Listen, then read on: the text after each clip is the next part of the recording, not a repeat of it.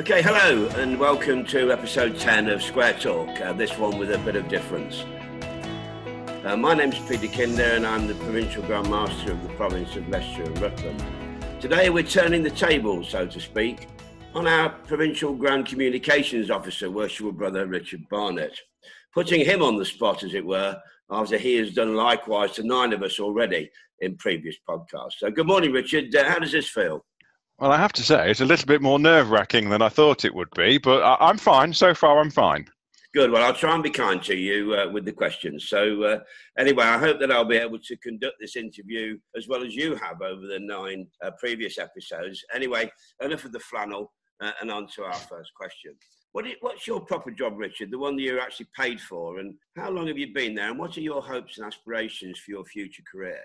Okay, my proper paid-for job. Well, I think most people know that I travel a lot, but for the last 20 or so years, I've worked in IT. I'm not a deep technical developer or anything. I work in software sales, and what we do is we design, build, and make systems mainly for retailers, but also for banks. So if you ever put your card into an ATM and expect money to come out of it, that's probably one of ours. And same in retail. So when you go to the shops and you pay for things, the tills or the point of sale systems are probably one of ours.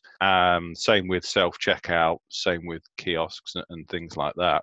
We're a very big company. I think we've got about 23,500 employees around the world. And my job is to go and make sure that complicated things sound simple to people that want to buy them. And I do that mainly around Europe. I also do some work in the US and further afield as well. But most of my work is in the Nordics, so Scandinavia, Italy, and other areas around, and even a little bit in the UK as well. So I travel a lot, and I also work from home quite a lot, which allows me to be as flexible as I can when it comes to my working and my home life as well.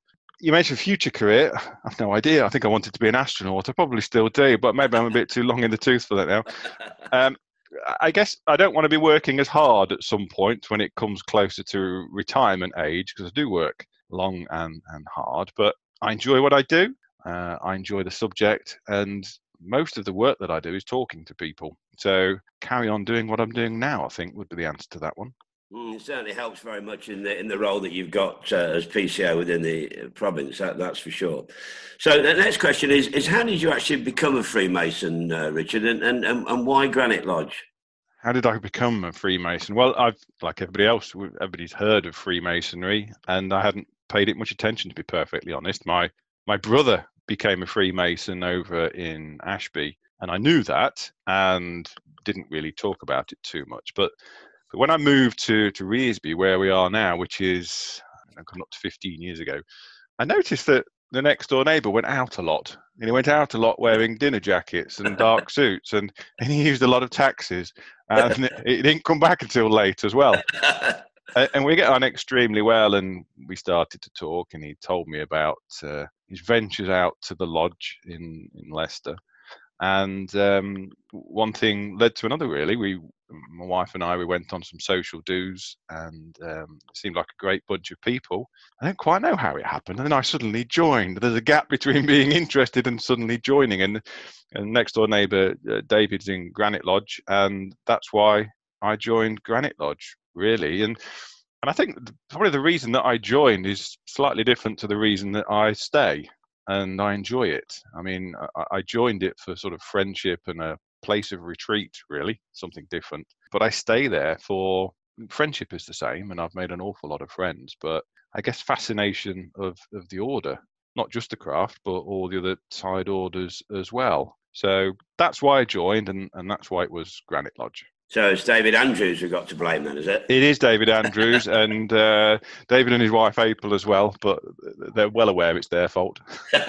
and of course that leads me on nicely to asking you about the Royal Arch. I mean, you joined the Royal Arch, which all good Freemasons should do, of course. And also I think you're in 1 or 2 other degrees as well. Tell us a little bit about those. I feared you might ask me this question, so I said I wouldn't prepare or write anything down, but I have had to have a look at the other orders and degrees. I mean, I joined Granite Chapter in 2012, and that was my first venture into a side order. And I love my Royal Arch. Anybody that knows me knows that I love my Royal Arch. I also joined the chapter of the Flaming Torch last year, so I'm in 2.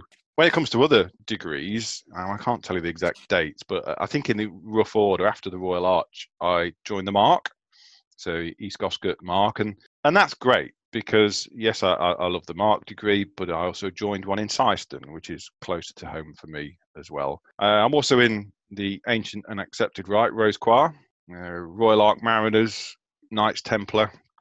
Soon after that, I joined the Knights Templar Priests. And then the Commemorative Order of St Thomas of Acon, which is a fascinating order, which is out in Lutterworth.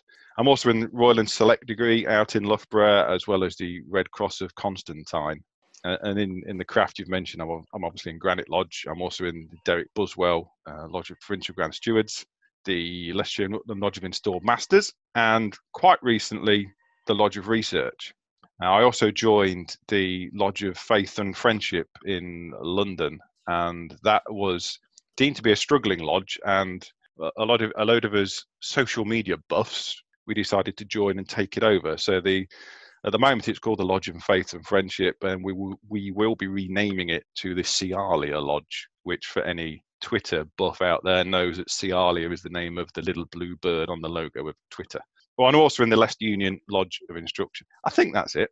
Oh, it sounds quite a lot. No wonder you're a busy man. Yeah.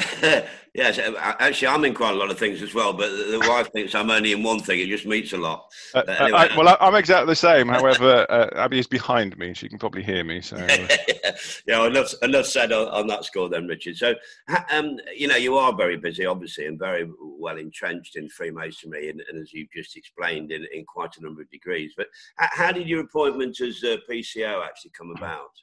It's quite a long but well-trodden journey, I think. So it started out back in my mother lodge in Granite Lodge. So we decided to move the lodge forward, kicking and screaming into the latest century, and create a website. So I created a website for Granite Lodge and also social media channels as well. And in doing so, I guess it got me a little bit noticed because I was quite active in doing it. And our assistant provincial grandmaster, as he is now, Andy Green, he was talking to me, and then I started to help out on the provincial channels. So that included, first of all, relaunching the provincial website a few years ago, where Andy and I spent some time over summer recreating it and making it look nice, modern and fresh. And then I slowly took on a little bit more. So the social media channels for the province, Facebook and Twitter and Instagram and such like. And in doing that, I was becoming more and more involved in the communications. And then I had a phone call about Leicester Square. So a couple of years ago, as you know, I took over as editor of Leicester Square. And it just meant that I kind of had my finger on a lot of the communications channels for the province. And then one day, I remember it quite vividly, the sun was shining, I was in the car. Listening to myself, I think I was doing some learning, and I was in the car, and I took a phone call from the then provincial grandmaster David Hagger, and he asked me if I would be kind enough to take over as provincial communications officer. So I owe a lot to both Andy and David in that respect, and that is where my PCO journey started. Right, as they say, it's now is the rest of it is history, of course. Indeed. Okay, so it seems from what we've heard and from what the Provincial Grand Secretary Paul Wallace said in his podcast, that the Comms team has been very effective and enjoyable to be part of. What are your feelings and thoughts about that? Well, I remember him saying it, and I wholeheartedly agree. The enjoyable part, first of all, I enjoy doing things. I love being involved with things. So to be involved in the comms exec that we have, particularly in these times, it is an enjoyable thing to do. It's enjoyable to be part of it. It's not easy, as we know, when we go on our calls, that we have to debate an awful lot whether we're doing things right or wrong. But it's great to be part of a team. And I think we're all different as well. I mean, there's 6 of us. We all have the same goal, all have slightly different sense of humours and different backgrounds. So it makes it go extremely, extremely well and smooth. I think that we do have to keep challenging ourselves. Have we got it right? Feedback so far is very positive. Whenever I talk to anybody, whenever anybody sends me any communication, they always say what a great job, and it's good to see all the communication going on. And we have to be mindful about over communicating. Are we doing too much? But I think that we've got the balance just about right. And I guess the last thing I'd say about the comms exec that we're all part of is I'm really looking forward to this curry that you've all promised us at some point in the future. Yeah, well, I certainly agree with that. And I think that the point there is, of course, the different personalities that we've got in the team of six of us. And they are very enjoyable. And, it's just great to be part of it. And again, thanks to you and all the guys for the input there. It's fantastic. Anyway, speaking of podcasts, how did you first come up with the idea of Masonic podcasts, Richard? Ooh, well, it's not my original idea. It's obviously something I've shamelessly borrowed and stolen. But I guess I could be called a bit of a Masonic geek in a certain sense of the word.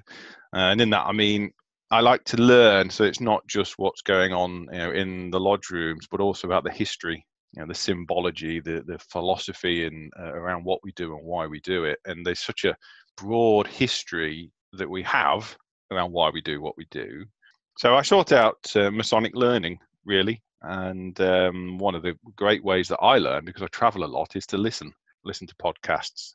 I found several great podcasts. And the first one, I remember it well, is a podcast called Whence Came You?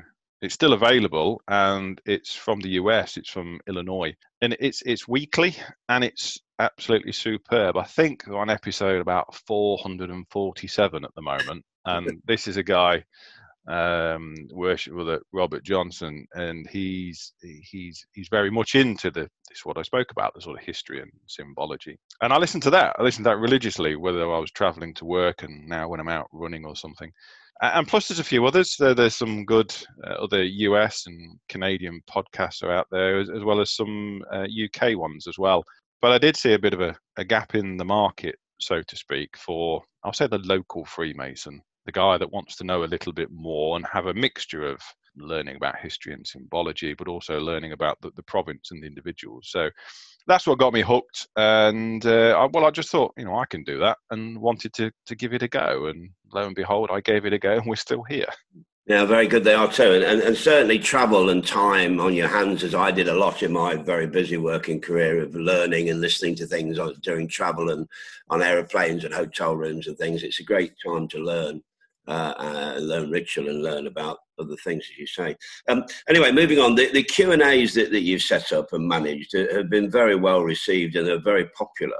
So much so that the national comms team in London circulated the recording of our first one throughout the provinces of England and Wales. And this led to you being invited to join the national comms team. Also, I believe that you've been inundated with requests for guidance from other PCOs in the country. Tell us about all that. So the role of PCO, which I've been doing for a few years now, earlier this year in January, we had a PCOs forum down in London.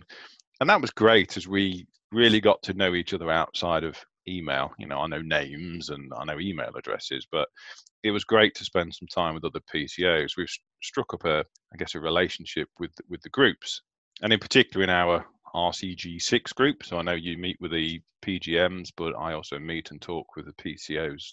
So it got to the point where we can, ask each other for help and guidance, which is fantastic. Yeah, I've had some phone calls. How did we set up the Q&A? As I've said to them all, I'm no expert, but we gave it a go and it worked. And we've done 2 now. And I can tell you that as of when we're recording this now, Cheshire did their first Q&A podcast yesterday, or webinar. And that went very well as well. So yeah, I've been asked for guidance around how we did it, and I've explained it, and hopefully I've managed to help people set theirs up and do a cracking job of it as well. And that's it really. And you mentioned about working with the Grand Lodge team as well. So there are forums and working groups which have been set up, and I was on a call yesterday because we're trying to make communication or member communication at UGLE better. So we are working on a new members website to be able to give people the right information at the fingertips, because we've got so many websites at the moment. We don't need it all. So how can we streamline it and make it better? So that's how I'd answer that one. Okay, the provincial website that we have, it seems to be very popular, particularly at the moment during lockdown time. Can you tell the listeners more about your involvement and how and when this is updated? Yeah, sure. So I've alluded earlier to how to my involvement or where it started with the provincial website, but we've now appointed, well, certainly for a few years now, a webmaster in Carl Hudson does a great job, and we've relaunched the website again earlier this year with new branding for the modern age.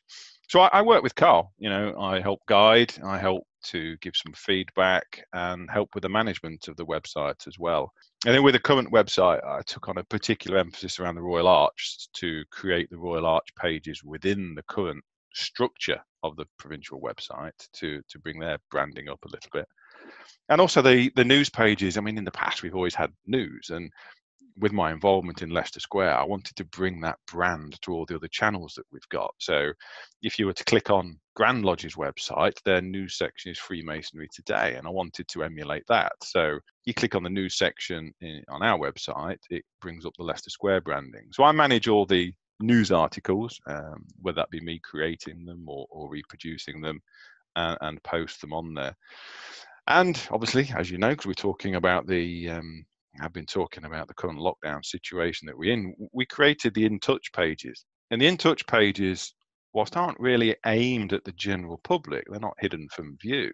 And those In Touch pages are designed to keep members informed during the current situation that they're in, but not just informed, but entertained. So whether it be the quizzes or videos and other elements that we have on there. You asked when it was updated, how often it's been updated. I would have to say probably every day. Every day there is some new content which goes on there, or certainly every other day at the very most. And it's a small team, and the small team consists of myself, Carl, Nigel, Jason, and Tom as well from a technical perspective, because we've tried to make the website as pleasing, as easy to update as we can, but not forgetting it is a technology platform, so we have to make sure it keeps up and running in that way. So, like everything else, a good team effort, which makes everything tick, doesn't it? Indeed. Okay, you're secretary of your mother lodge, Granite. Tell us about how that came about and the skills required to be a successful lodge secretary. Also, could you touch on your thoughts of the impending new Hermes computer system that's due to roll out nationally? Big question. Yes. Well, first of all, I'm the secretary of my mother lodge. I think that the role suits my skills, sort of, the communication skills and being flexible. Because the role of lodge secretary is, for me, it's around being flexible and organised. You need time and you need the right skills to do that. So it's knowing what to do and when to do it. There's no point in leaving things till the last minute. And I'll give an example of lodge minutes. If we meet once a month, don't wait 3 weeks to send the minutes out, because you'll have forgotten some of the context and then it's a bit of a rush. So from my perspective, do the meeting, then do the minutes and get them out so that every member can actually have a look around what's gone on. And I also think another skill is around communication. So you've got to know who to talk to when you get stuck. Nobody knows everything, but the information is available somewhere. So it's about knowing who to talk to, who to pick up the phone to, whether that be the provincial grand secretary or just one of the contacts that you've made. We've got 79 lodges in the province. Each one of those has a secretary, and you can bet your bottom dollar that somebody knows how to do the thing that you're trying to do and can't do. So it's about creating that network of contacts and friends, so that if I need to know how to do something, I know who to talk to. You can't please everybody. We all know this in any walk of life, but for me, I certainly try my best to make sure that we do. It's secretary going forward. Yeah, I love this job. I really do. Now, you asked about Hermes. I think Hermes is fantastic, right? So it's a new system, and it's a system designed to make our jobs easier. And that's got to be a good thing. Because it's new, there will be teething problems with any new system, but we're going to have better information. It's going to require organisation, but it will give us the ability to do things. So maybe using the laptop to take the minutes within the lodge format, not leaving things till the last minute. So I see it as a fantastic tool and opportunity for us to move our lodges forward and make them more efficient. Excellent. Good. I hope that the secretaries listening will take note of both those points that you make so well. Now, Richard, a question even closer to home. What are your thoughts about the province's communication systems? How could they be improved, and how do you think now the most commonly used Zoom system can be used throughout the province going forward? Well, I think personally, I'm very self-critical. I'm always looking for what we could do differently. I'm also very much into action. So talking about things is great, but talking without action is a bit of a waste of time, to be perfectly honest. So we have to always look around, what do we want to talk about and communicate, and then how can we do it, and we need to execute it. I always keep my eye on other provinces and other organizations as well. So what are they doing in terms of communications, and how are they doing it differently? And there are some fantastic ideas and projects out there which other provinces are doing. And they do it better in some areas as well. I mean, we don't have the monopoly on doing things well, but in particular where they have experts in a field. So for example, graphic design. You look at some of the wonderful graphics which are out there on some of the videos and some of the websites, they're fantastic. So it'd be great if we could, I guess, find some more skills within our province to help us improve in that area. So that's what I would do if I could change something. It would have a wider pool of talent within the team. Not to say that we haven't done that, and we've brought people in. So we've brought in Merrick Platts and Elliot Conway to help out on the social media side of things, and they do a fantastic job, and we need to build on that because we can do more. I think that the video conferencing, I know we're using Zoom an awful lot and are others available, but we should continue using that going forward, in my opinion, to help lodges run more efficiently and smooth in the future. And as you know, the plans that we have at the moment are to put a couple of screens up in London Road. Why not? You know, if we're going to have committee meetings and we've got people that cannot attend due to distance, due to work reasons, why not allow them to conference in? It makes perfect sense. It works in business. It works in the world. It should work in Freemasonry as well. I think we're getting used to it. In my job, back to question number one, it's about making IT simple. And we have a motto really around IT and particular self-service IT. And that motto is don't make me think. So if we can enable all of our systems so that any of our members can press a button, access either via Zoom or other systems, then that has to be a good thing. Absolutely. I really do feel very confident that Zoom conferences for meetings will be very much the fore when we get back to normal circumstances, whenever that might be. And of course, picking up your point there, any graphic designers listening, you'd be pleased to hear from them. So any graphic designers out there, get in touch with Richard and see if you can lend us a hand. So anyway, moving on quickly. The Q&A webinars, the Zoom conferences and meetings we just discussed, the quizzes, the bulletins, etc., have all been so well received by many of our members during this lockdown period. How do you think that our communications and these many initiatives should be tailored, if at all, during the summer months when, in normal circumstances, Masonic activity for most members is in summer recess? Well, I think we could potentially overthink this and start trying to answer a problem that isn't a problem. From my perspective, I think we need to keep communicating on all channels. So whether that be on webinars, podcasts, websites, emails, letters through the door, phone calls, we need to keep doing that. And people can choose to engage, or they can choose not to. Not forgetting, it's kind of normally the summer break for most people now. And a normal summer break, we would have a proportion of our members would put things away, enjoy their summer, and come back nice and refreshed in September and October. But also there's a portion of people like myself that spend summer wanting to do things, and we can't. We're not meeting in lodges, but we still talk to each other. We still read and listen to things as well.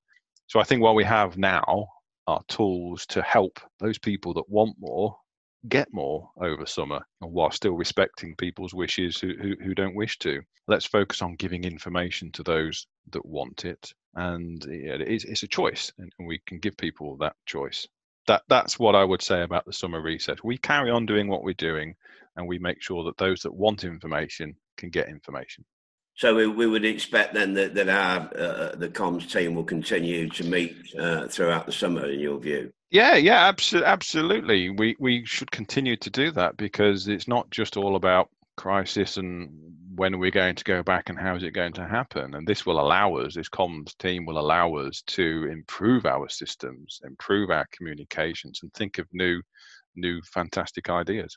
There may even be some core meetings going on during the summer to elect treasurers or masters or increase subscriptions or whatever. Absolutely, and we need to be there. We need to help people, and we need to guide people. And from a comms perspective, it's just channeling the right question to the right people to get it answered. Indeed, I'm sure that our Provincial Grand Secretary Paul Wallace will be listening to this, and I know how much work he's put in getting organised in terms of some guidance for when meetings can take place and how they'll take place, etc., etc. Anyway, suddenly, Richard, we're almost out of time. Time just go very quickly, of course, when we're enjoying ourselves. But anyway, finally, how do you see the province of Leicestershire and Rutland and yourself in 5 to 10 years' time? Well, crikey. Well, two parts to that question. So the province, I see the province becoming more efficient. In terms of numbers, we are just shy of 3,000 members, and I see the membership being key. I see us going from strength to strength. To be perfectly honest, we might be a little bit more streamlined, certainly in the near future, but I see us being far more efficient, and with efficiency comes enjoyment. So if we can make people's enjoyment of Freemasonry even better by giving them more information, allowing them to do some things remotely as we are doing now, and it will give us time to concentrate on moving the province forward. So I only see that in a good light, and with some hard work, which is what everybody's doing, we can ensure that happens and comes true. Me, I don't know. I just want to carry on doing the best job that I can do to support the province and to support each other. And I don't just mean the comms team, but I mean every single member within the province as well. I like to help out, and I like to do the best that I can. And at some point, I guess I'll move on from communications, because I can't stay doing this, because there's other people that can do just as good a job as I can, and even better. So, but I'll always be a comms guy at heart. I'll always be there to help and to assist and to guide.